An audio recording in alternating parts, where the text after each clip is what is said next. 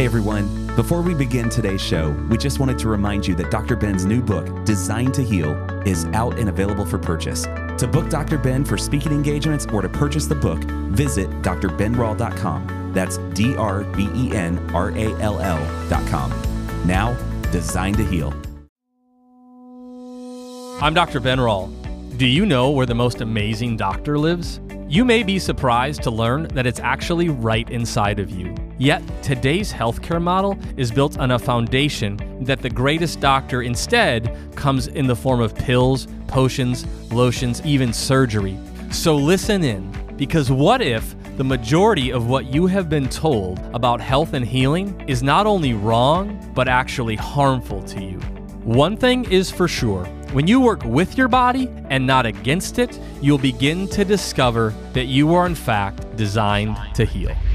Welcome back to Designed to Heal. My name is Jeff, your co-host with Dr. Ben as always, and man, got a guest on the line, and it's gonna be a doozy today, man. What do we got? We're gonna go right after this because we just, for sake of time, we're very lucky to have our guest on today. So I don't want to just waste a lot of time. I want you to hear from him. We have Trevor FitzGibbon on today. He is with Silent Partner. He's worked on the inside of this, PR and political world, and representing people, and in these incredible times that we're in. I think we lay people like us, or as a doctor, I see it in my world of healthcare, and he's gotten really active during COVID because of what's happened to doctors and censorship and smear campaigns. But his perspective is so unique because he's in it. We just see like the output of it, right? We see the headlines, we see this. And so, Trevor, I'm just so thankful that I listened to an episode that you did on Cheryl Atkinson's podcast, and I love her. We've had her on the show before, and I just love her approach to the news. And I listened to you, and I was like, I don't know, salivating is the right word, but I was like, this guy is like, we need to talk. So I reached out. You were very generous to respond and get on the show. I know you got a lot going on, but welcome to the show, my friend. Thank you so much for having me, man. I really appreciate it. So I'm glad you guys are out there. Will you tell us a little bit about your work, a little bit about your story, and then we'll dive into the times that we're in, because you've just got fascinating stories. But just give us a little bit about the quick and dirty, what you do, what you've done, and then we'll dive in. Yeah. So I grew up in Seattle, was an environmental organizer for years, used to blockade logging roads when they were trying to cut down these 1,000-year-old trees in the Pacific Northwest. Then dropped out of college, went to work for Ralph Nader, lobbied Congress on public interest campaigns and environmental campaigns, and then did environmental work, and then started working for WikiLeaks and ran their PR and media relations in the United States for about 5 years, working with Assange. Worked with Glenn Greenwald and Edward Snowden to get out those disclosures when Snowden went public. Had a big firm, a PR firm, took a hit, got falsely accused of crimes I didn't commit, was cleared of all the allegations. I sued, I won. But when they take you out, they take you out. Yeah. So it's been a rebuilding period. And lately I've been working still with WikiLeaks, but also with a lot of truth tellers, doctors that have been working on COVID and working to get the facts out about COVID. As well as working in Ukraine to try to blow up the information operation going on regarding Ukraine. So one of the things, Trevor, that is fascinating, and I don't want to pigeonhole you like this, so if this isn't accurate, please correct me. But you're more of a progressive, more of a liberal. I don't mean that derogatory, right? Just that's maybe more your lean. And then we saw this happen. I'm going to put this in the COVID, where we saw kind of this. The joke's always right over during the COVID time was like never seen a virus that had political views, right? But it was like, hey, if you were more on the left, it was you were pro jab, you were pro lockdown, you were pro this. I'm generalizing here, and then on the right, it seemed to be more the opposite. I'm in Florida, so we had Governor DeSantis here, yada yada. But then I hear you, and I just hear this guy that. Yes, and protect the environment. Yes, this, and you had a quote on Cheryl's episode that I laughed at. You're like, I don't know. I just lately find myself identifying more with the conservative perspective. And you didn't say meaning that you're a conservative, but what happened during this time, or what is it that shifted with you? Because I think there's a lot of people. I have family members in my life that I go, man, how come they can't see it? And then you were like this unicorn that came out when I listened, and I'm like, how come he can see it? Okay. And again, I might be kind of generalizing or stereotyping here, but I have to imagine you being more from the left, if you will, and then going, hey guys, I can't be the only one seeing this. What was your journey on this? How did you come to this perspective? Well, I think it always works both ways. Like historically, when you look at it, it always goes both ways. It's a nonpartisan partisanship, right? It's I remember during the run up to the Iraq War, and I was going head to head against Rumsfeld and the Bush White House, which was, probably one of the greatest psyops of all time, where the administration used 9/11 as a justification for invading Iraq. Every time the president mentioned 9/11, he mentioned Saddam Hussein. Every time he mentioned Iraq, he mentioned 9/11. And, Iraq had nothing to do with 9/11. And you're not saying that like as a conspiracy theorist guy, you're just stating facts that we now know. Now we know they're true. Yeah. It's like COVID, right?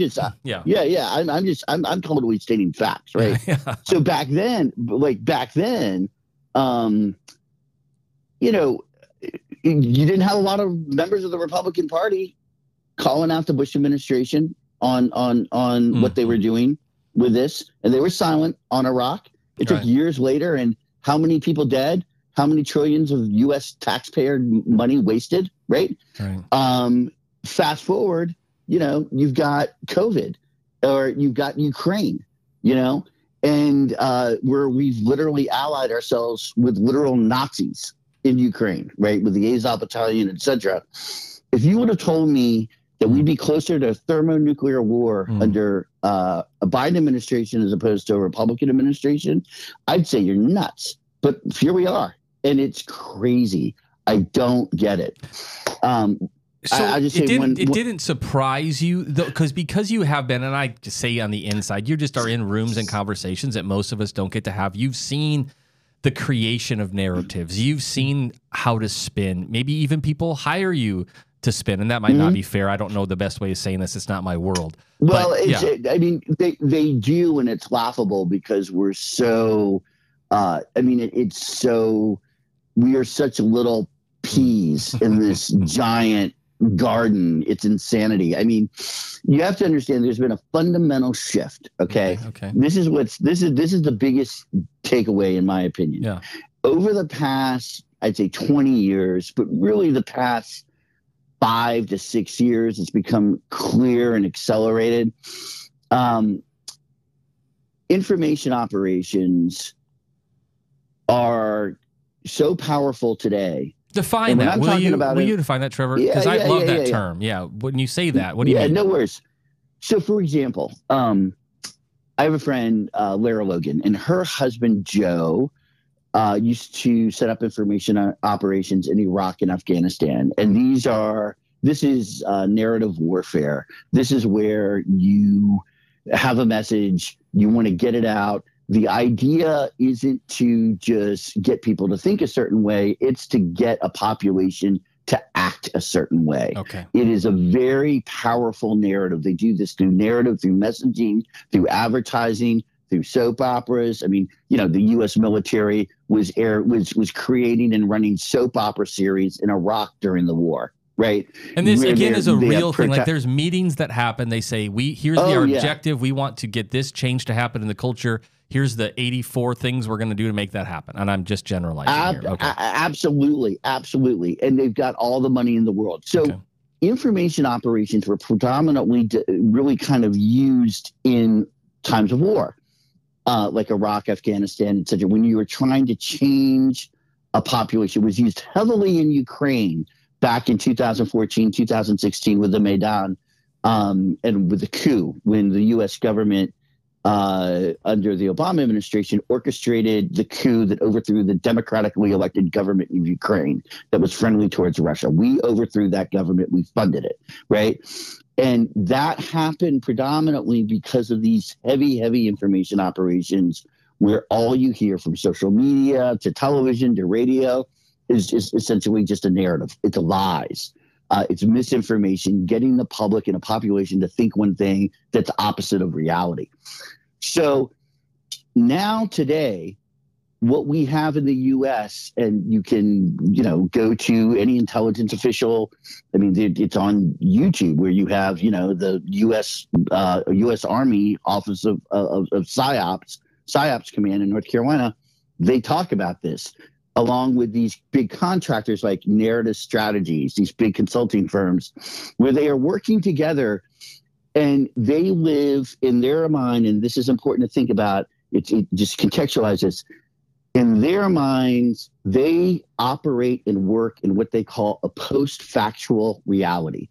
Post-factual reality. In other words, the facts don't matter because they believe in their ability to create information operations that are so strong, and PSYOPs, events like Unite the Right in Charlottesville, right? Or J6 in the Capitol, which was a Fed operation, right? They believe in their ability to create these events that will shift and impact the public opinion so much that it will make the facts of any situation irrelevant. And that people will vote and people will act based on emotion, which the U.S. government, the intelligence community, major corporations, political parties believe that they can impact and have a more profound effect than facts. Okay. And if you notice, right before they brought in COVID, right, what they do? They took out Assange, right? Assange has been silenced now for the past few years. And there's no, I think there's no question as to why that is. They don't want WikiLeaks getting out truth. So you said something also, because I think the next question that would come up, and I think there's a part of people that want to believe when you said this, this post-factual reality, there's this, I think there's some people that would want to believe, well, they're doing this for the greater good. They're doing this because they have such a strong belief that they're saving the world or saving the planet or enter in some narrative. But your position, and I don't want to put words in your mouth, but you said one of the biggest things you've had to kind of come to the reality of, or the conclusion of, especially going through it yourself, was there is a cabal, right? There's a group that wants to dictate this thing, and it's not for the greater good. It's not for me or your benefit. It's not for the good of people in general. Do you want to speak more to that? Because I think we're all asking the same question, Trevor, which is like, what the flip, right? Why are they doing this? Why is this happening? What's the end game? And I'm not saying you know all those answers, but what's your perspective on it? I do think there's a cabal.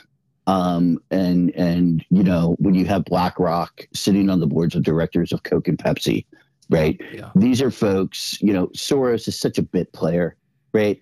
There are folks that have so much wealth, and financial institutions like BlackRock, where they want, they sit on both sides and they want us arguing with each other, right?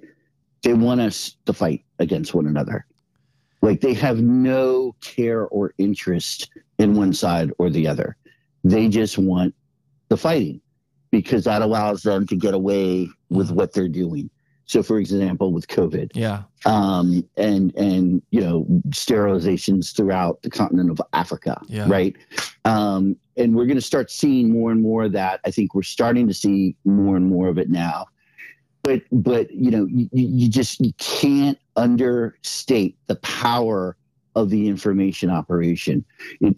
I really came into it right after, and I was taken out because of it right after the DNC leak, when WikiLeaks released the DNC emails between the Clinton campaign and the DNC that showed how they literally rigged the entire primary process against Bernie Sanders. And I was you're supporter. Coming at this, and I wanted just people to appreciate this because, again, just because it has become so political. I mean, you're more on that side, more of a left guy. And you're just choosing your candidate that you like. They're like it wasn't a Trump saying that this person Biden cheated or Biden saying Trump cheated. It wasn't that. It was in its own party. So I mean, it's almost like you're looking at you're the people that you would align with, going, what the heck, right? One of my people attacked one of and maybe I'm not saying that the right way, but that was one of those like mind blowing moments. Like, oh my gosh, like regardless if you want to vote for Hillary or vote for Bernie, you know what I mean? Like, to see that happen had to break your heart.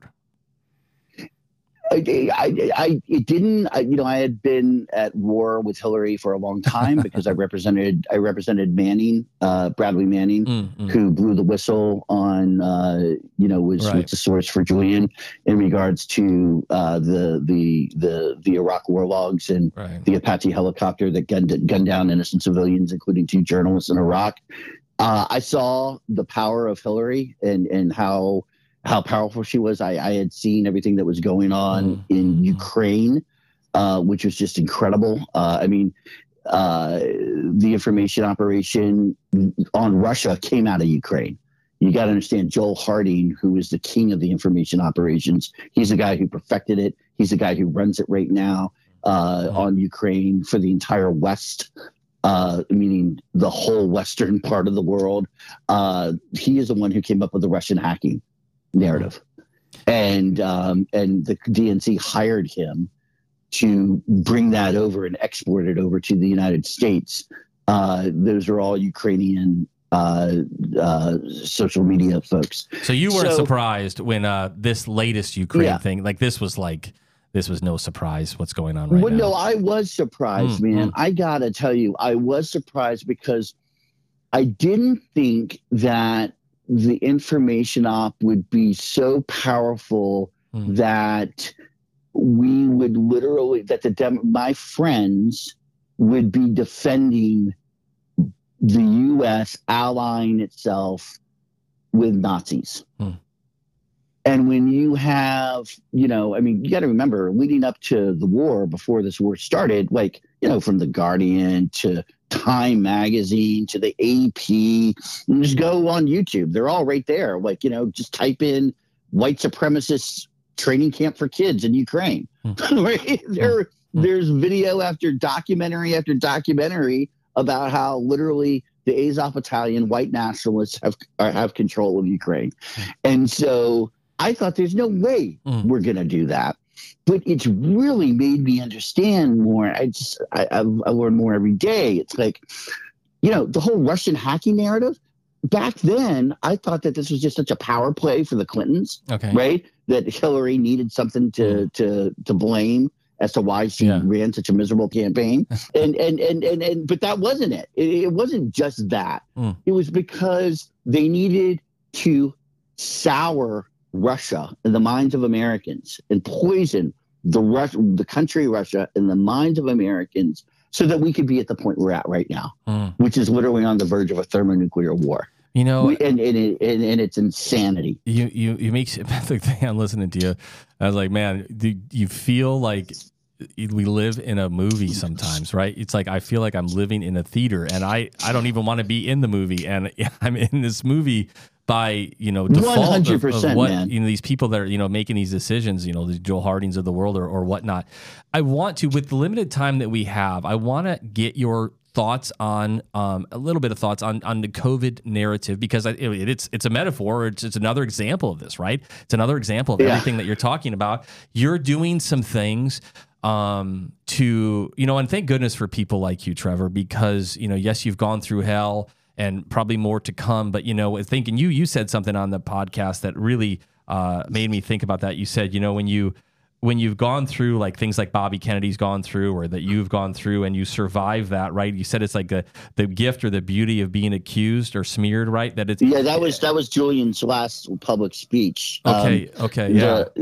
It was so beautiful. And if I had it on me, I would bring it up. Because that mentality, when they've done the worst that they can to you, or in biblically, it reminds me, it's like when they're going to kill Paul, and Paul's like, if that's all you got, I heard an interview with Bobby the other day. He's like, there's worse things than dying. When you get to that point, right, where they've tried everything, then you're the most dangerous person in the world, because they've already tried to do it. So COVID scared so many people. I mean, it scared people from COVID, but it scared people from speaking out. I'm a doctor, I'm a chiropractor. So for me, it's a little easier because we've always been thought of as quacks. You know what I mean? So like people are a little more open to chiropractors speaking out. But what have you seen? And then you're doing things to fight this, and you're on the inside. You're helping some of people that I know behind the scenes and otherwise to hold this line. But you actually have a project that you're working on. Can you tell us your take on COVID? And maybe did you know right away it was crazy? Did you smell it right away, or what's your take on the COVID situation? Well, first of all, I had COVID. I had COVID a couple of years ago, right before Christmas, before the vaccine came out. At any rate, I had COVID. I was coming back right after the election, right after Biden was inaugurated. Or right before he was inaugurated. I was driving back down to my home down south. And I was by myself, and I was driving. I was overcome with sickness, and I ended up. I talked to my friend who's a doctor. He told me to check into either Duke or Chapel Hill. So I went to the ER at Duke. That was the first hospital I came to. I'm a Heels fan. I hate Duke, but anyway, I went there, and went into the ER. They diagnosed me with severe COVID and severe pneumonia, and then they sent me on my way 45 minutes later without any treatment. And I got back to my Red Roof Inn across the highway and was chasing my last breath. I was about to die. Wow. And the doctor called me back and said, "What treatment did they give you?" And I said, "They didn't give me anything," which they didn't. They didn't give me aspirin. They didn't give me anything. They just sent me on my way. He was livid. He ended up calling up the head internist at Duke in the ER and just laying into him and said, "This kid's about to die. You need to send an ambulance." So they did. They came and got me, sent me back to the ER. I went straight up to the ICU where I spent 8 nights. And they finally gave me the doctor's protocol, which he had asked for them to give me. So I had this protocol. Again, they didn't have a vaccine at that point. And I took the protocol, and after 8 nights, I walked out of there and I survived. I got back home. It was right around Christmas. I was so livid. I was angry because I thought to myself, how many hundreds of thousands, if not millions of people have died because they weren't offered any treatment. Yeah. They were offered no treatment whatsoever. It's like, if they didn't have the vaccine yet, they weren't giving any treatment to anybody. And so literally millions of people around the world are dying because doctors are too afraid to give protocols. They won't do it. And so I wrote an op-ed. It got published in Real Clear Politics. My friend Carl Cannon's the editor there, and he published it, which is great. That circulated widely, and it got into the hands of Peter McCullough, Robert Malone, and they called me up and said, "We want to hire you." And so that's how I started doing PR for these folks. Fast forward, I've spent some great years with Steve Kirsch and the Vaccine Safety Research Foundation. And now, so some of that was just trial by injured. fire. Like you got thrown into it by your own experience, but then also you're learning from these guys. You're in the conversations, you're hearing the science, you're hearing the research. Maybe even, at some point, maybe some of it probably surprised you. I'm sure at some point you went like, holy crap, this is happening in healthcare too. Like, you knew the political side, you knew some of the, and now you're going, what's the flip? Yeah, the same type of blacklisting that was being done to whistleblowers that I worked with, right? Like from Manning to Snowden to whoever. I saw the identical same thing happening to these doctors. A guy like Peter McCullough, who's one of the most, celebrated, incredible doctors out there. If we look at Kirk Moore, the guy I'm working with right now, he's in jail, right? He's in Utah in jail right now because he wouldn't hand over his DNA sample. Yeah. So he's been indicted for saving lives, for giving fake vaccine shots at the request of the parents. Yeah. And stand for standformore.com. People should go there, make a contribution, help him pay for his legal fees. He is hurting right now. The feds are after him because he saved kids' lives by giving them the fake vaccine shot at the request of their parents. But anyway, so been doing all this stuff, and now we're about to embark on a brand new project that's going to launch tomorrow. Awesome. And it's called the Global Health Project. And what's really awesome is it takes on COVID, but from a unique perspective, which is it's doctors, and these are doctors that have not been public, but doctors from around the world are stepping forward and acknowledging they're facing a reckoning. They are acknowledging the mistakes that were made during the pandemic and the broken trust between them and their patients. And they want to rebuild the trust. They want the public to take ownership over their own health as well. They're not, and these doctors aren't going to believe just the data Fauci spits out. They want to look at the data themselves as well. And it's a great thing, and it's a real unique way to look at the mistakes that were made during the pandemic and ensure that never again does it happen. And Mickey Willis, the brilliant filmmaker, who did Pandemic, he shot this 8-minute ad, and you can see it in the Academy Awards. It is phenomenal, and that's gonna debut. They're gonna premiere it at the event Friday. At Pandemic, but they're gonna we're gonna start getting it out there tomorrow. Man, I as I'm listening to you a little bit, number one, just thank you for all that you do and are continuing to do, and for just being brave. And maybe you don't even like that term. You were thrust into it to some degree. I'm just a regular guy, man. I'm literally just a regular guy. When you see my wife's an attorney and my sister's attorney, when you see the billboard and it says, I used to work for the other guy, right? And now I'm on your side kind of thing. And sometimes those are the best ones because they know the game, And so to have a guy like you that has worked on all these variety of projects, seen the good, seen the bad, seen the ugly, seen the game, thank you for coming to the help of these doctors. Many of those people you're talking about are my friends, people we've had on the show. I'll be at Mickey's event down there. We've had Mickey on the show a few times.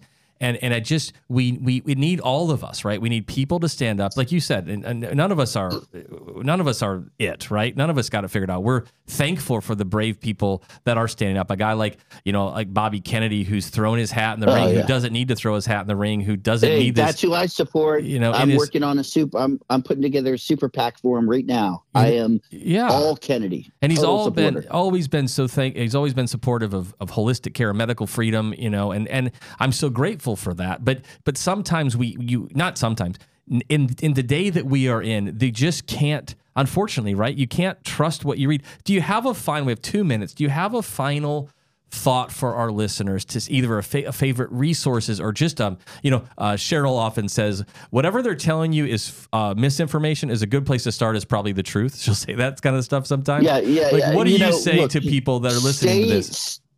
Stay informed, man. Independent journalism is where it's at. Every day, when I want to know about Ukraine, every single day, I'm tuned into the Duran, which is the best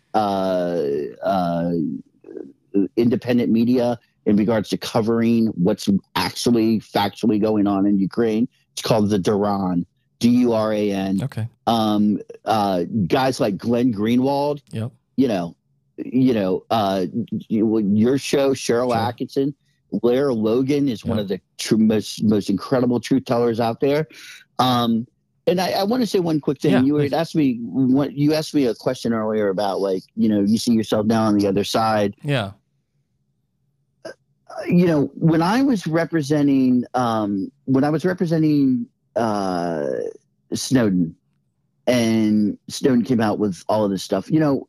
Before, during the Bush administration, I fought for 8 years alongside brothers and sisters who were trying to hold the Bush White House accountable for the lies and weapons of mass destruction and all that stuff, and the justification they gave for the Iraq War. Well, fast forward to, Snowden comes out with the disclosures how under Obama's watch, right, we have the most insane surveillance program that we've ever had. We also have, people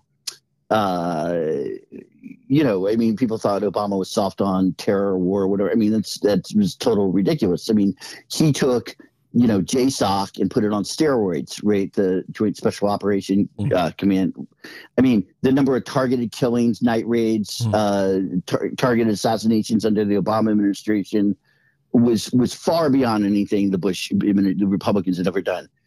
But I think it helped spread ISIS, right? I thought it was a horrible policy.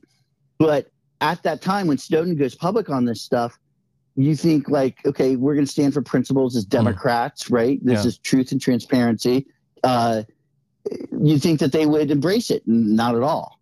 They not only didn't want to support Snowden, they resented Snowden and resented people like me who were working with him and supporting him, et cetera.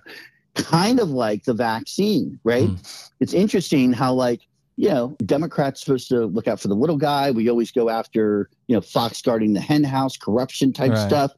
Well, why is the Democratic Party silent on the fact that Big Pharma is indemnified? So if your kid dies from the vaccine, you have no recourse, right? It makes no sense. Yeah. And what I've come to realize is that I think for a lot of these folks, and the right, the left, they're all similar.